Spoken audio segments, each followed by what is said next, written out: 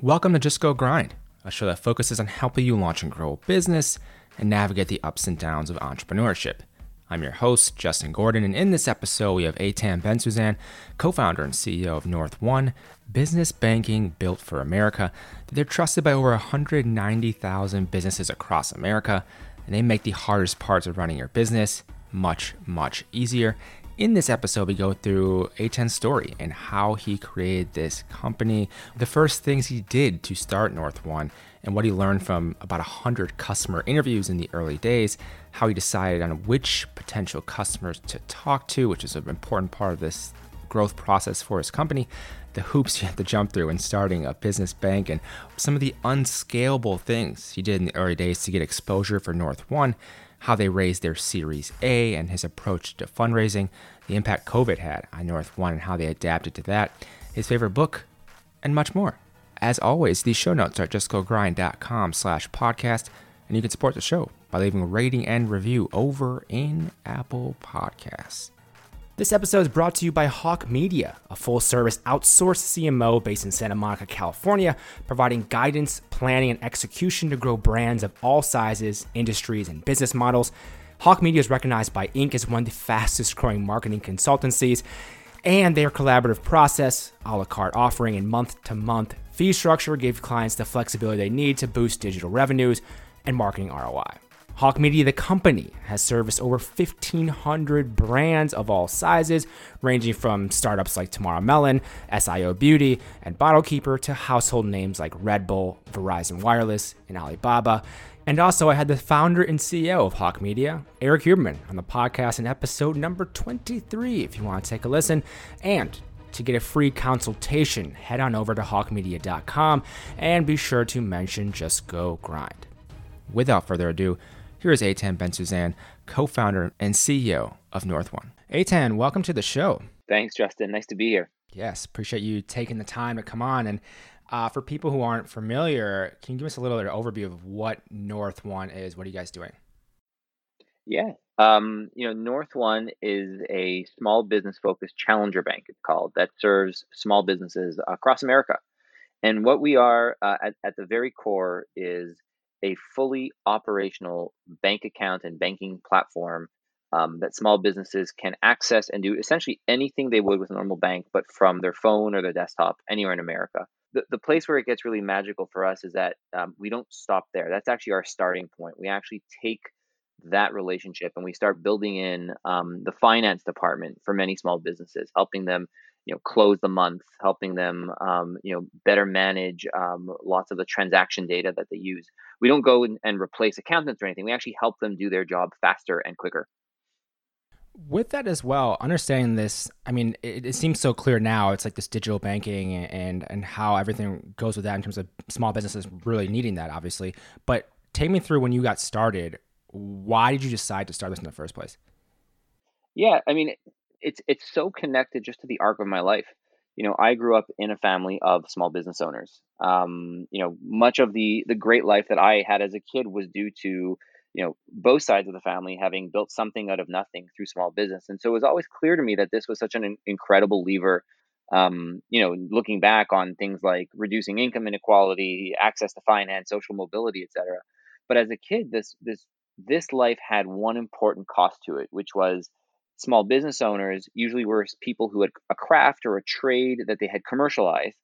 And then instead of spending more time on doing the thing that they were really good at, they actually became extremely focused and almost paralyzed often by the financial management of the company, something that they pretty much had never been trained for. And that problem, this idea of the owner being mired in back office work rather than selling or building or whatever it is that they do really well, it carries through today. And I got to spend some incredible time in the last decade really looking at what was happening in Europe. I was working for a company called McKinsey, which allowed me to kind of really suss out what was this crazy thing called fintech that was coming out of Europe.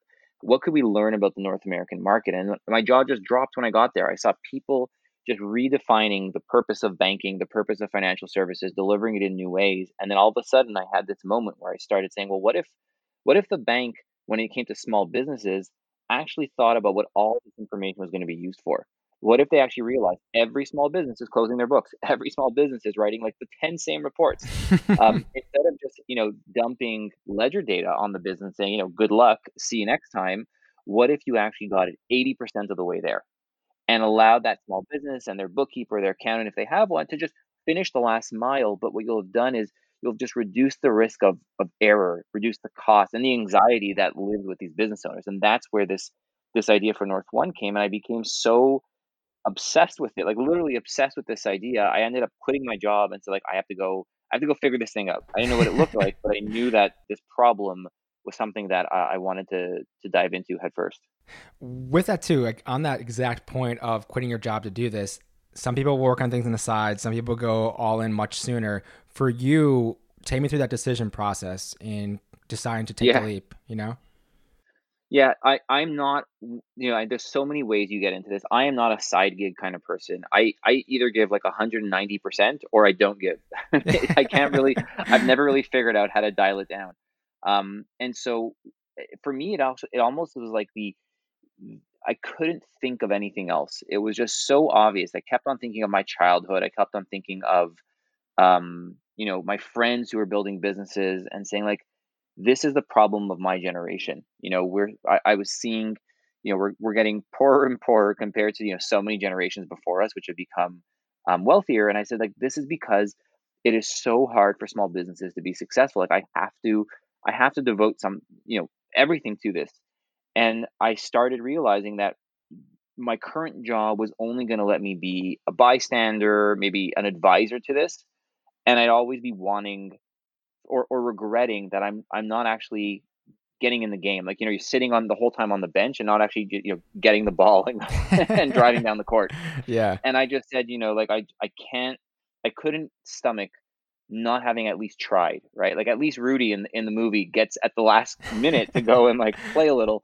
I was like, shame on me if I'm so passionate about this and all it was a bunch of hype in my mind. I was fortunate that my life circumstances allowed me to do this. I at the moment at that point I didn't have a family yet. Still single when I was or getting ready to move to that next step of life. But I had this moment where I said like, this is the time I can go jump in right now. Maybe that window closes in a few years, so I'm gonna grab it. Yeah, I love that. I think it's that it goes back to the idea of just like self awareness and understanding what it is you want and how you operate best as an entrepreneur to know to even take that leap. And then kind of the position you're in life as well allows you to do that.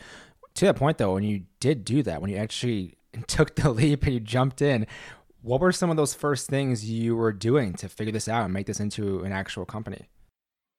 So before I even had a name for the company, um, I had probably interviewed upwards of 100 small business owners across North America. Because my to me, the single most important thing I had to reconnect to was that world, right? I had this DNA of growing up in a small business, but that was like decades ago. And I needed to understand how the world had changed.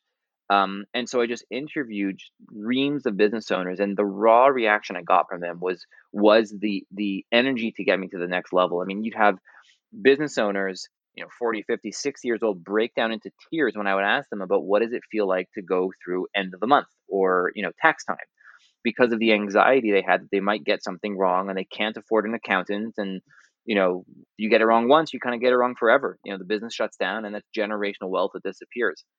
Um, and so it was only after, close to 100 of these interviews that I started taking a step back and saying, so what is the actual solution to this? And, I was not anchored on better banking at that point. I thought there was many ways that you can solve it. But when I was, taking an objective step away from it, I said, the problem with all these people is that they have lots of tools. They're not talking to each other. They're all focused in the same area, which is, the back office of their business, and their banking relationship causes them a massive amount of pain.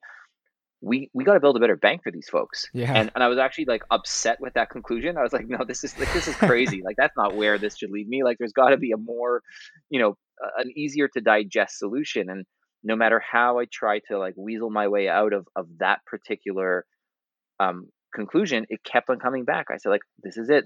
There's got to be a bank built for small businesses, not one that kind of accidentally serves them because they have to, they're going to serve everybody in their community. One that is 24 hours a day thinking about the needs of this particular small business community, and is designed deliberately for their needs. And when that was just so obvious to me, I said, okay, like, I'm not going to shake it. Like, this is it. We're going to do this. And then it was a whole other set of questions I had, but that gave me that ability to have confidence in the objective that I had set out.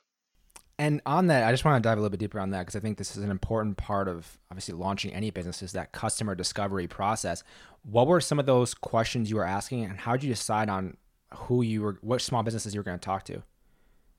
Yeah, that's actually that was a really important moment for me. So I didn't want to have all of the same people talking to me, right? First, I needed to make sure that I was talking to different industries, to different geographies. But then I also need to think about male and female, different racial backgrounds. Like, it was important to understand across life experiences how this problem plays out. If only to say, look, I guess it only plays for half or a quarter of them, but at least in my case, I actually realized, like, this is universal. This is like a very, very widespread issue. Um, and the questions I would ask them, they didn't know why I was talking to them, which was the irony of it. I didn't want to cherry pick what the answer should be. If you tell them I'm trying to think of a better banking service, they're gonna, even without wanting to, they will implicitly make connections in the background. Say, okay, how do I connect this to banking for this guy? Like, that's what he's trying to figure out here. So I'd actually go in and ask them, what are the top three problems that keep you up at night when it comes to your business? And if they wouldn't say something related to financial management, banking, money, I just end the interview right there. I just say, like, cool, super helpful, probably not where I need to go with this. And that was based on this idea that if this is not like something that is top of mind, it is probably someone who will not feel the pain that I am trying to solve for. And more importantly, without despite their best intentions, they might get academic about it, thinking, if I had this problem, what would it look like? And that's actually bad data. That would actually send me the wrong way. Um, so it's really about taking as many steps as I could to filter out the wrong people from talking to me. And then when I found the right people, just asking why hundreds of times, thinking of things from different angles. And some people, I even went to their office and I spent the day with them. I went to Boston, I went to New York, I went to DC, and I just spent the day watching. How do you do things? What are you doing? And it just opened my eyes immensely on what was happening in behind the scenes of their business. From that too, then going from talking to all these different business owners and understanding that you had more of an idea of the problems they had then and taking those insights, at times it can be overwhelming, I imagine, with getting conflicting data in some respects of where to start. How did you decide to prioritize what the initial version of this was going to be? Like, what do you build first? So I think there were really three sources of insight that were driving me. I think the first one was, and the most important one was, what were customers like? What were possible, like, potential customers telling me? And I would, to your point, not everybody knows what they don't have, right? They're trying, like, they're kind of feeling around the problem. They don't really know how to solve it, and that's okay. But I was anchored on the problem sets, not the solutions. To me, that I led with, well, what is the problems that they're talking to me about? And then the solutions came from just my obsessive research into everything that was going on around the world, my own understanding, talking to everybody who would talk to me until they kicked me out of their office, to be like, what is possible in this space? Like, what is feasible and what is a dream that will not happen for the next 10 years? Um, and it was triangulating between what I was seeing emerge in other countries, like in Europe or in East Asia, saying, okay, like, this is clearly doable. I see people already using, that particular approach. And then saying, but what is the truly American version of this? What is the one that will, really resonate with American small businesses? And that honestly was every step of the way pulling more customers in along the journey. At the company today, we actually have something called the Voice of Customer team, where every day of the week we are talking to one of our customers and a non-customer, and continually testing hypotheses that are quite important to our product roadmap. And it's that, and then every now and then you kind of call an audible, and you're like, you know what? I Even if everybody's telling us otherwise, I really have a strong gut that we're just going to make this bet and see how it goes. And every now and then you pull one of those, and you do get it wrong, you get it right. But when you get it right, it is really, really powerful. But you just, you try to have the humility to not do that too often. Yeah, and from that too, then understanding to create a business a lot of times is going to be capital, whether it be your own capital initially, whether it be raising funding Mhm. initially. Take me through how the funding side of it went early on. I'm curious as to how you went about that. Yeah. Look, I mean, I started this really on my couch. Like there was nothing around it. And it was really me coming to a point where I had sufficient um detail and understanding and conviction that I said, this is worth me now road testing with others. And to be honest, all the best planning in the world would not have gotten me where I am today. Luck had such an important role to play there. I met our very first investors. It was just the universe brought us together. They were building out their own, VC focused on, fintech. And I come along their way and I'm thinking about this idea. And it was really like this just perfect situation where he said, look, they said, we'll give you our office. You can work out of there. Um, you know, you can access our Rolodex, talk to anybody you need. And what we would ask is that when you come up with this idea, like pitch it to us first. Let's see if we want to invest. And I did, and they did, and we were off to the races. I will say that that was an almost false sense of security because it was the next round, the one where I then had, I had this capital. We had like an emerging team, right? We're talking like four and a half people. One of them was part time. Um, and we had to convince the next band of investors that we had done enough work that there was, the next amount of capital we would take as a company would allow us to launch. And I'll be honest, that was one of the worst experiences of my life. It was Yeah. so difficult. I went, over a year without salary. I paid, we were running out of money. I paid all the company's expenses off credit cards. I had a daughter on the way.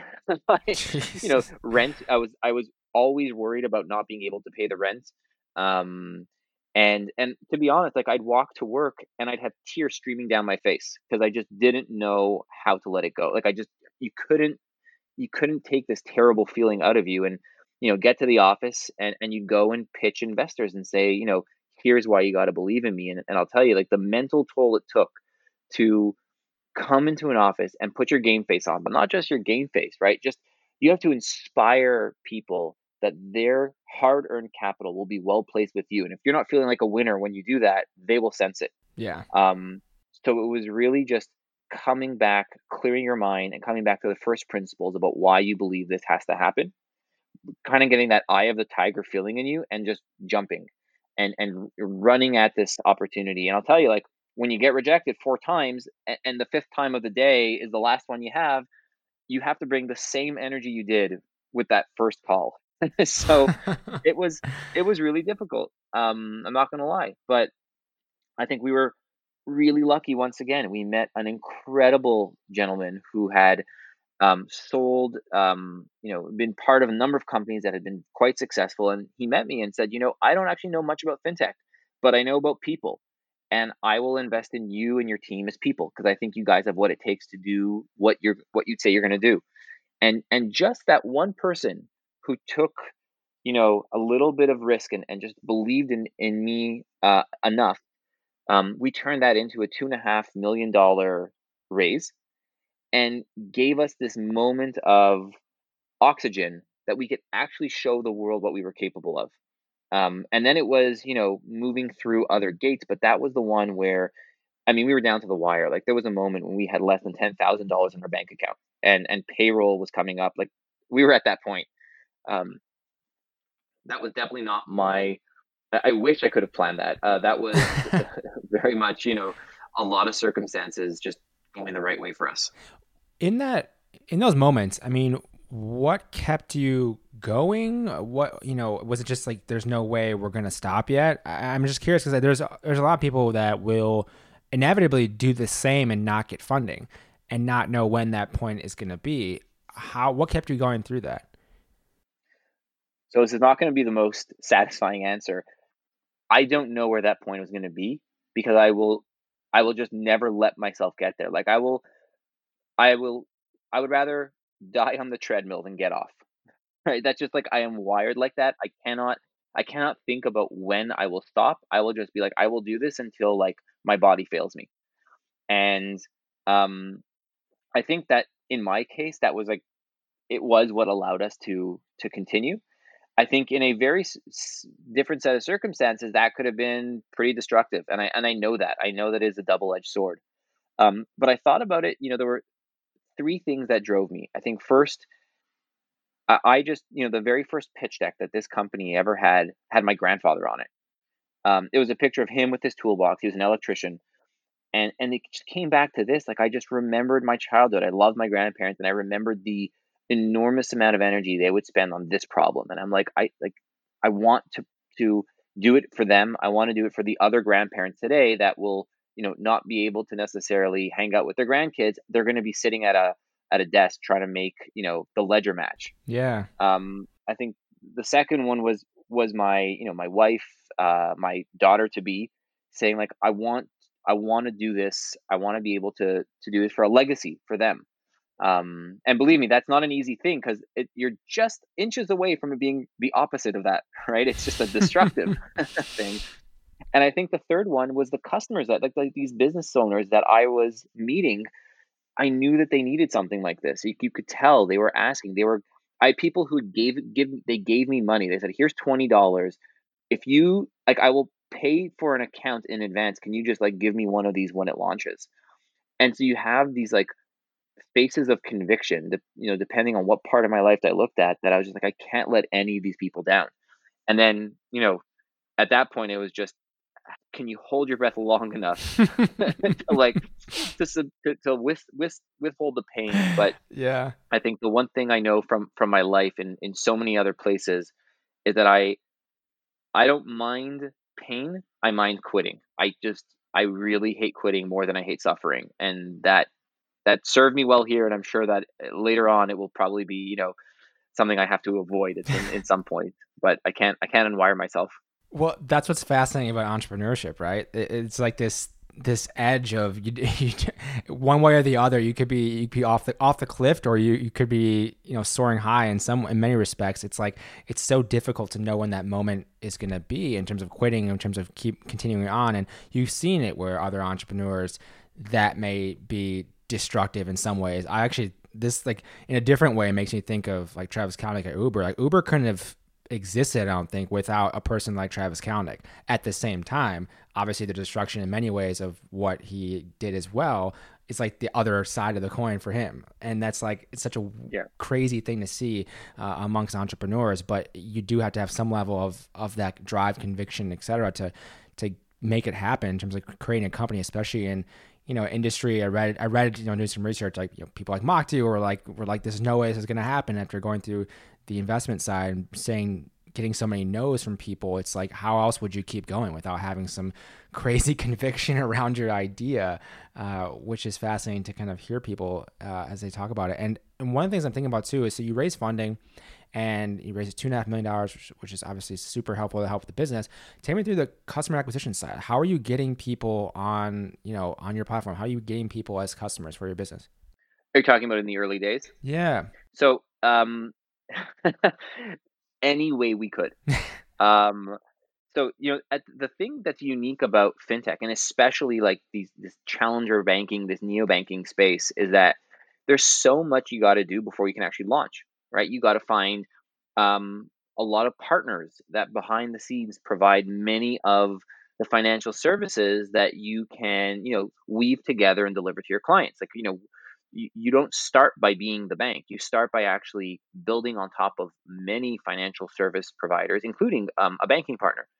Um, to get to there, I mean, you have to have built the technology. You have to have gone through diligence and compliance checks. Like there's so many hoops to go to. It's not like you know, a, an elegant photo app that you can build over a few months, launch it, and then see what happens. There's just so many different gates. So until then, we had to find anybody that we could who would want an account. Right? To us, it Yeah. was building up a wait list or a community, we used to call it, of people who want better banking. And in the early days, honestly, that was just me going to you know um, chambers of commerce of towns and cities and doing presentations there on something I could offer of value, and just tell them at the beginning, like, look, if if you're interested in this thing, which is, a bank account that could do X, Y, and Z for your business, I'd love if you would just, sign up for our waitlist here. I'm going to now give you an hour-long lecture on, um, strategy and decision making, or e-commerce, running an e-commerce business, whatever it could be that us on our team could provide of value. And we collect, our first, I think, 1,000 businesses that actually agreed to sign up came out of, these little things. And then we had to find ways to scale them. We realized, okay, well, there's only so many hours in a week we can do these kind of events, and they take a huge toll on our ability to get work done. Where can we start doing this? So at one point, we started saying, well, what are other sources of value that we can provide businesses, where first we can socialize our name, have them know who we are, but more importantly, philosophically, give them something of value before we ever ask for something in return.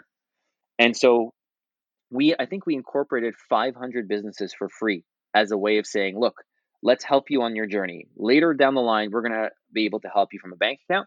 Let's incorporate your business for you.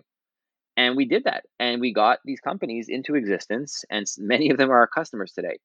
The other one we did is we talked to these small business owners, and found that the first moment many small business owners realize that they are a business owner is when they issue their first invoice. They were like, "Oh, I am now a business." And we looked at the App Store and realized that there wasn't a ton of invoicing apps out there that were really beautiful, and free. A lot of stuff had ads, or you had to pay a lot for it. And so we built, um, an invoice app that was extremely simple, really beautiful, did what it had to do, and made it free. And said, look, here's another way we can provide value. And that thing grew like gangbusters. I mean, it is now the second or third most downloaded invoicing app in America, called Invoice Maker. Jeez. And those are two examples of, I'd say, probably a few dozen of these kind of experiments we ran to say, like, what'll work, and the only thing that the organizing principle that ties any of them together was simply saying, what is a way where we can demonstrate that we want to provide value, and have given something before we ever ask for it in return, whether it's a product, whether it's a 1 hour session on something, it doesn't really matter. We wanted to make clear that that was our philosophy, and it served us well. People recognized that we had done them a solid, and then sometimes even years later, but months later, we'd come back and say, hey, we've launched. Would you consider trying this out? We had a very strong conversion of people from that wait list to account holders. That's amazing. And one thing that, just to go back on, because I think it's important and for people starting businesses as well, you mentioned you didn't take a salary for the first year or so, and you obviously took time to fundraise. In the meantime, though, how did you convince people to join your team and to really help you build this company in the early days? Because that's a problem every startup is going to face early on. How did you convince people to join your squad? So, everyone had their unique case, right? For Yeah. one of the folks, who's on the development side, I said, look, I'm going to get you a job somewhere else. And then when I have the money, I'm going to ask you to quit that job to come work for me. And so I literally moved mountains, got him a job, working in another tech company, where he would have, an income. We could work together on weekends, work together in evenings. And then when I was finally able to put the capital together, I said, all right, this is the moment where we're going for it. And he gave us 2 weeks and came to work. I mean, that was one way I solved it. And the other one was, um, I had raised this small bit of capital from our first investors, and I put it to everybody else's salaries.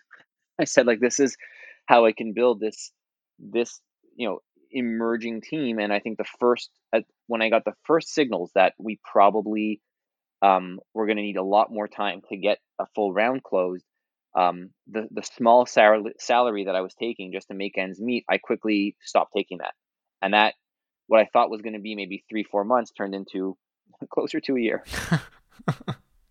That's wild. I think it's so crazy to think about how hiring in the early days, what it can be. But there are many stories that are kind of like that. There's like an ad hoc way. You're just trying to figure out how I can get help for this thing and grow it in the early days until you either get funding or obviously have revenue and profit so you can pay people that way. But it's such a journey on the people side. It's like having that convincing story and understanding like where you're going, be able to sell that. I mean, that's the role of a founder CEO, especially. It's you are trying to convince people, whether you're selling your business, whether you're fundraising, whether you're selling other people on what you're doing. Like that's the name of the game. And I want to go through then going from those early days, obviously, and kind of doing a lot of things that don't scale.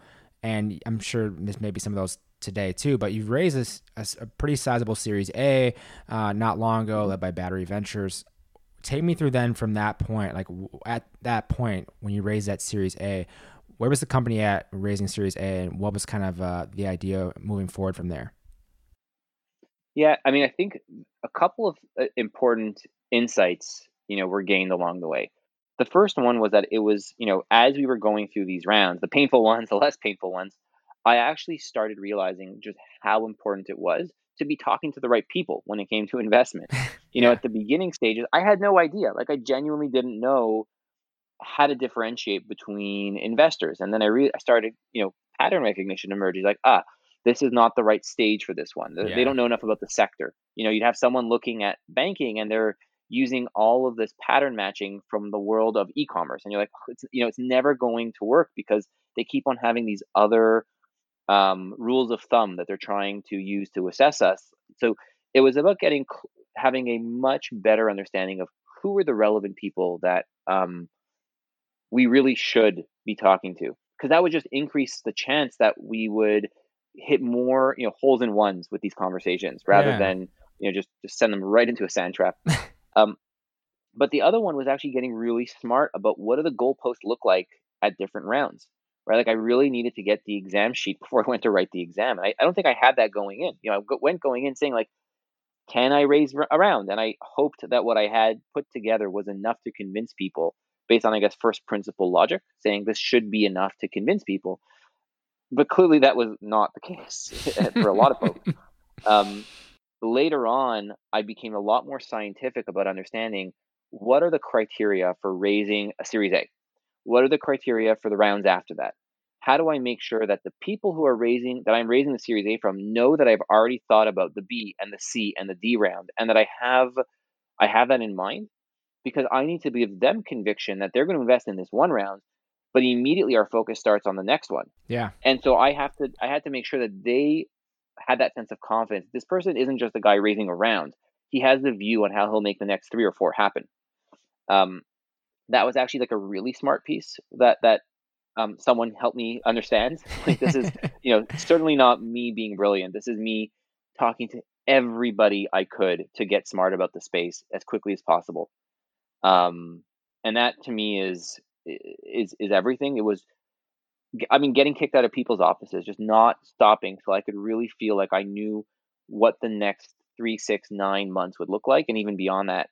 And I think the last one was building, I'd say, with overwhelming data, an investment case. Yeah. We did. I had such PTSD from that earlier experience. I said, like, I don't want to like slide in by a hair. Yeah. I want to make sure that it is so obvious that this is like a slam dunk, that we are, in good standing. Now, obviously, you can will that only to a certain extent. You actually have to be able to deliver on it. But that was, I guess, the way that we set the goalpost for the team and made sure that we could go to market with, a strong confidence that this would be the right metrics people would be looking for, that we had over delivered on them. And the places where, we weren't at that level yet, we had a really good story as to why that was okay, and why it was still an incredible investment nonetheless. And then, and then it was just, deploying that. And I guess, it worked for us um, quite well. And I would say that it's a two-person dance, right? Yeah. You have to find the investors who have that belief. This is not just a numbers game. They have to have the emotional belief. They have to believe in the person too. And so you have to find people that, and we did, and I'm so fortunate that we did, where they're good people. They're people that you want to be around because they're investing in the people at that point. They're not totally investing in, like, a company with years of data, and it doesn't really matter who's sitting, in different roles. That was so important that we found like-minded people. And I think it's made all the difference, to be honest. Just curious, how long did that Series A take you to raise? So that one was I almost in disbelief it was the opposite of the last one. The last one had taken, over a year. Yeah. This one had probably taken us um, maybe a month and a half, Yeah. That's uh, a little from different. start to finish. And I didn't actually believe it was true. Like I remember like my co-founder would say like, "Hey, Ethan, it's like it's working." I'm like, "I don't know, like something's gonna happen." Like I don't I don't believe it until like literally the money is in the bank account. We've signed all the papers, then I will let go. Yeah. And it works. It's funny you mentioned that. I feel the same way with any other like business things I've done where like you have something in the works, but until it's closed, until it's literally like the money's in your account, like it's not real. It's just not real. It's just something that's, oh, okay, well, this is moving forward, but it's not real. I think you learn that as you move forward and like kind of continue on in business. Did raise that round and Mhm. take me through then from there, and then COVID hitting. How has that Yeah. affected you guys? Look, this was, I mean, it was the most incredible moment for our company. We didn't even know, about COVID, right? Like no one was thinking about this yet, but Yeah, we were also so lucky because I'd say about 72 hours after the wires hit the bank, our all the markets were shutting down because like the whole world was going into work from home, shelter in place, and I couldn't think of a more, just just by a hair timing on this one. I often felt like I was like that Indiana Jones scene where he like, slides under the door that's like smashing down and grabs his hat. yeah, A week more time and who knows what could have happened.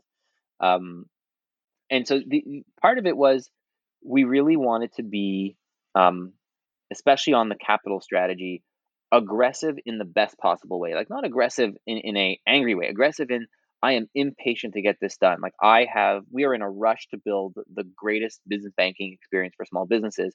Like speed is of the essence. And that served us well because there were a lot of advisors who said, no, you guys should wait another 6 months, you'll have more data, etc.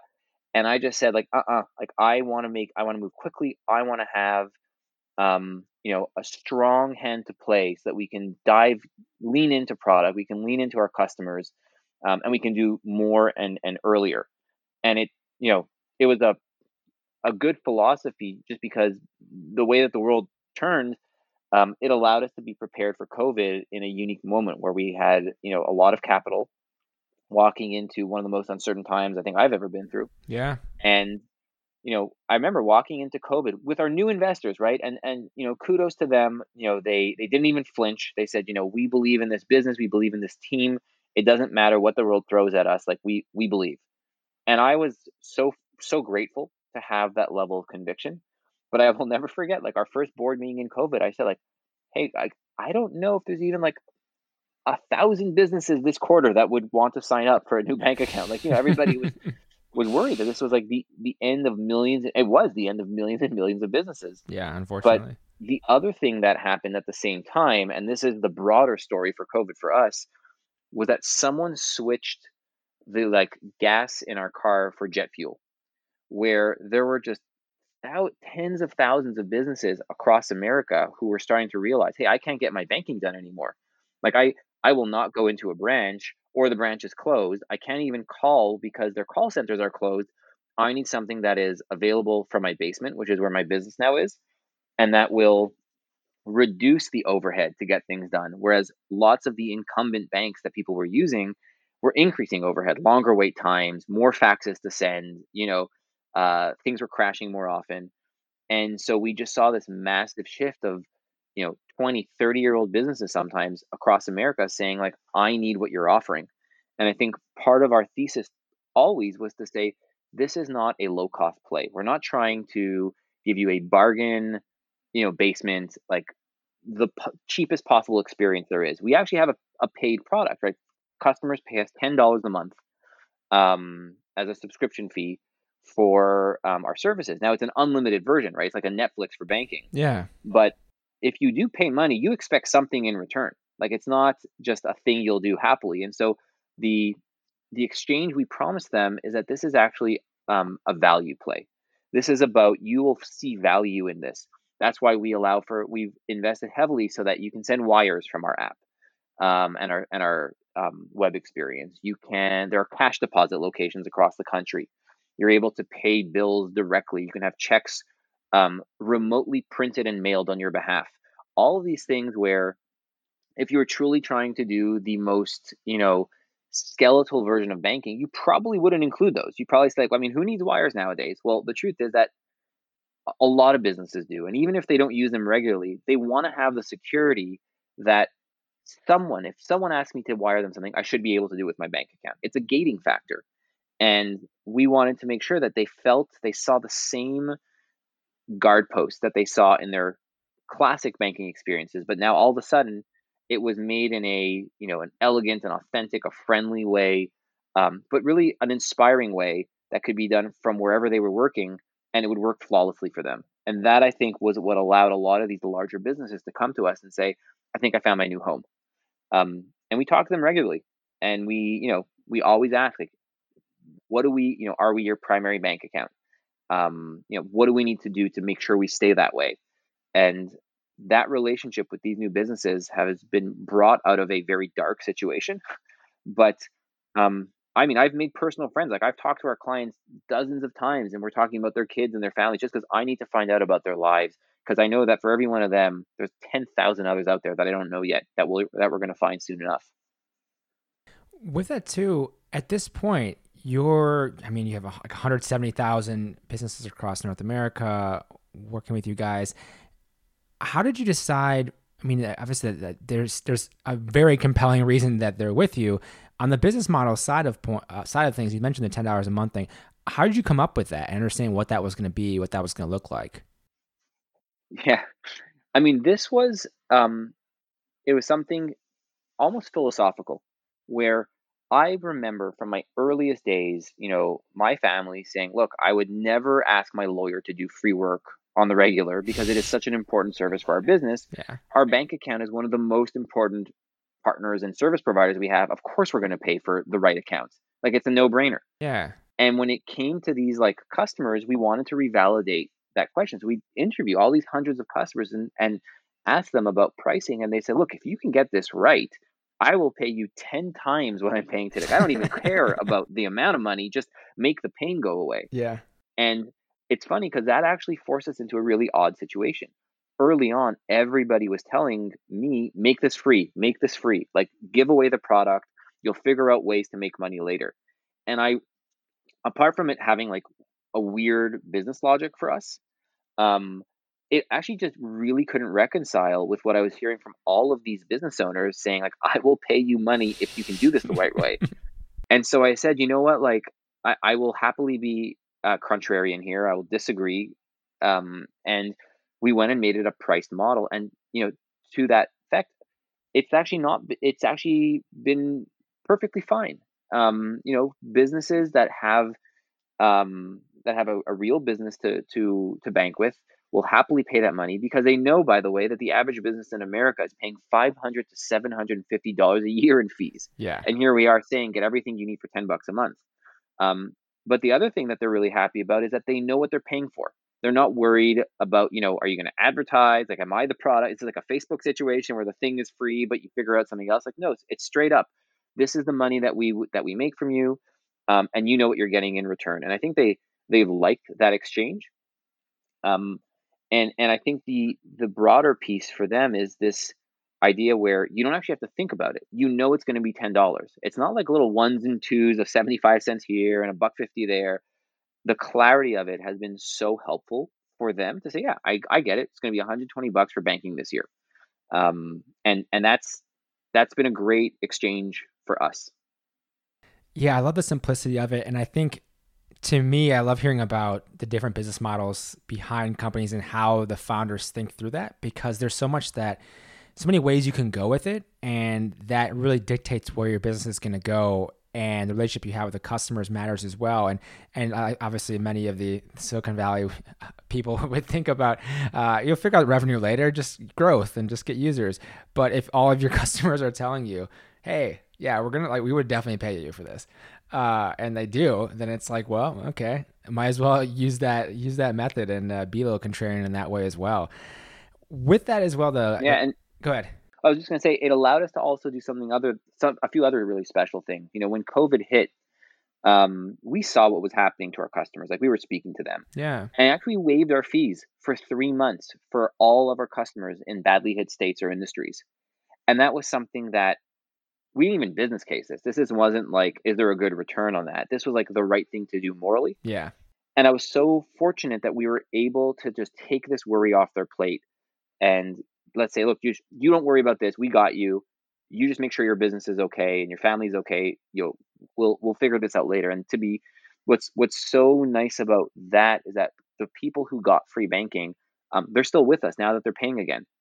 They almost 100% of those folks came back and said, like, I am happy to be a customer here because you really did the right thing.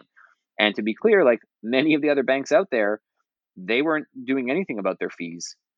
Some were, but the vast majority said, like, yeah, you're still paying like you always have, even though essentially all businesses had shut down. Right. Which is kind of insane to think about that. I mean, like, yeah, what a wild time it's been. What a year it's been, 2020. And one of the last things I'm wondering about, because I read this, I think on your website somewhere, around your favorite book being Chasing Daylight. Tell me about the book. Why is it your favorite book? Yeah. So this was a book that one of my teachers gave to me like years ago.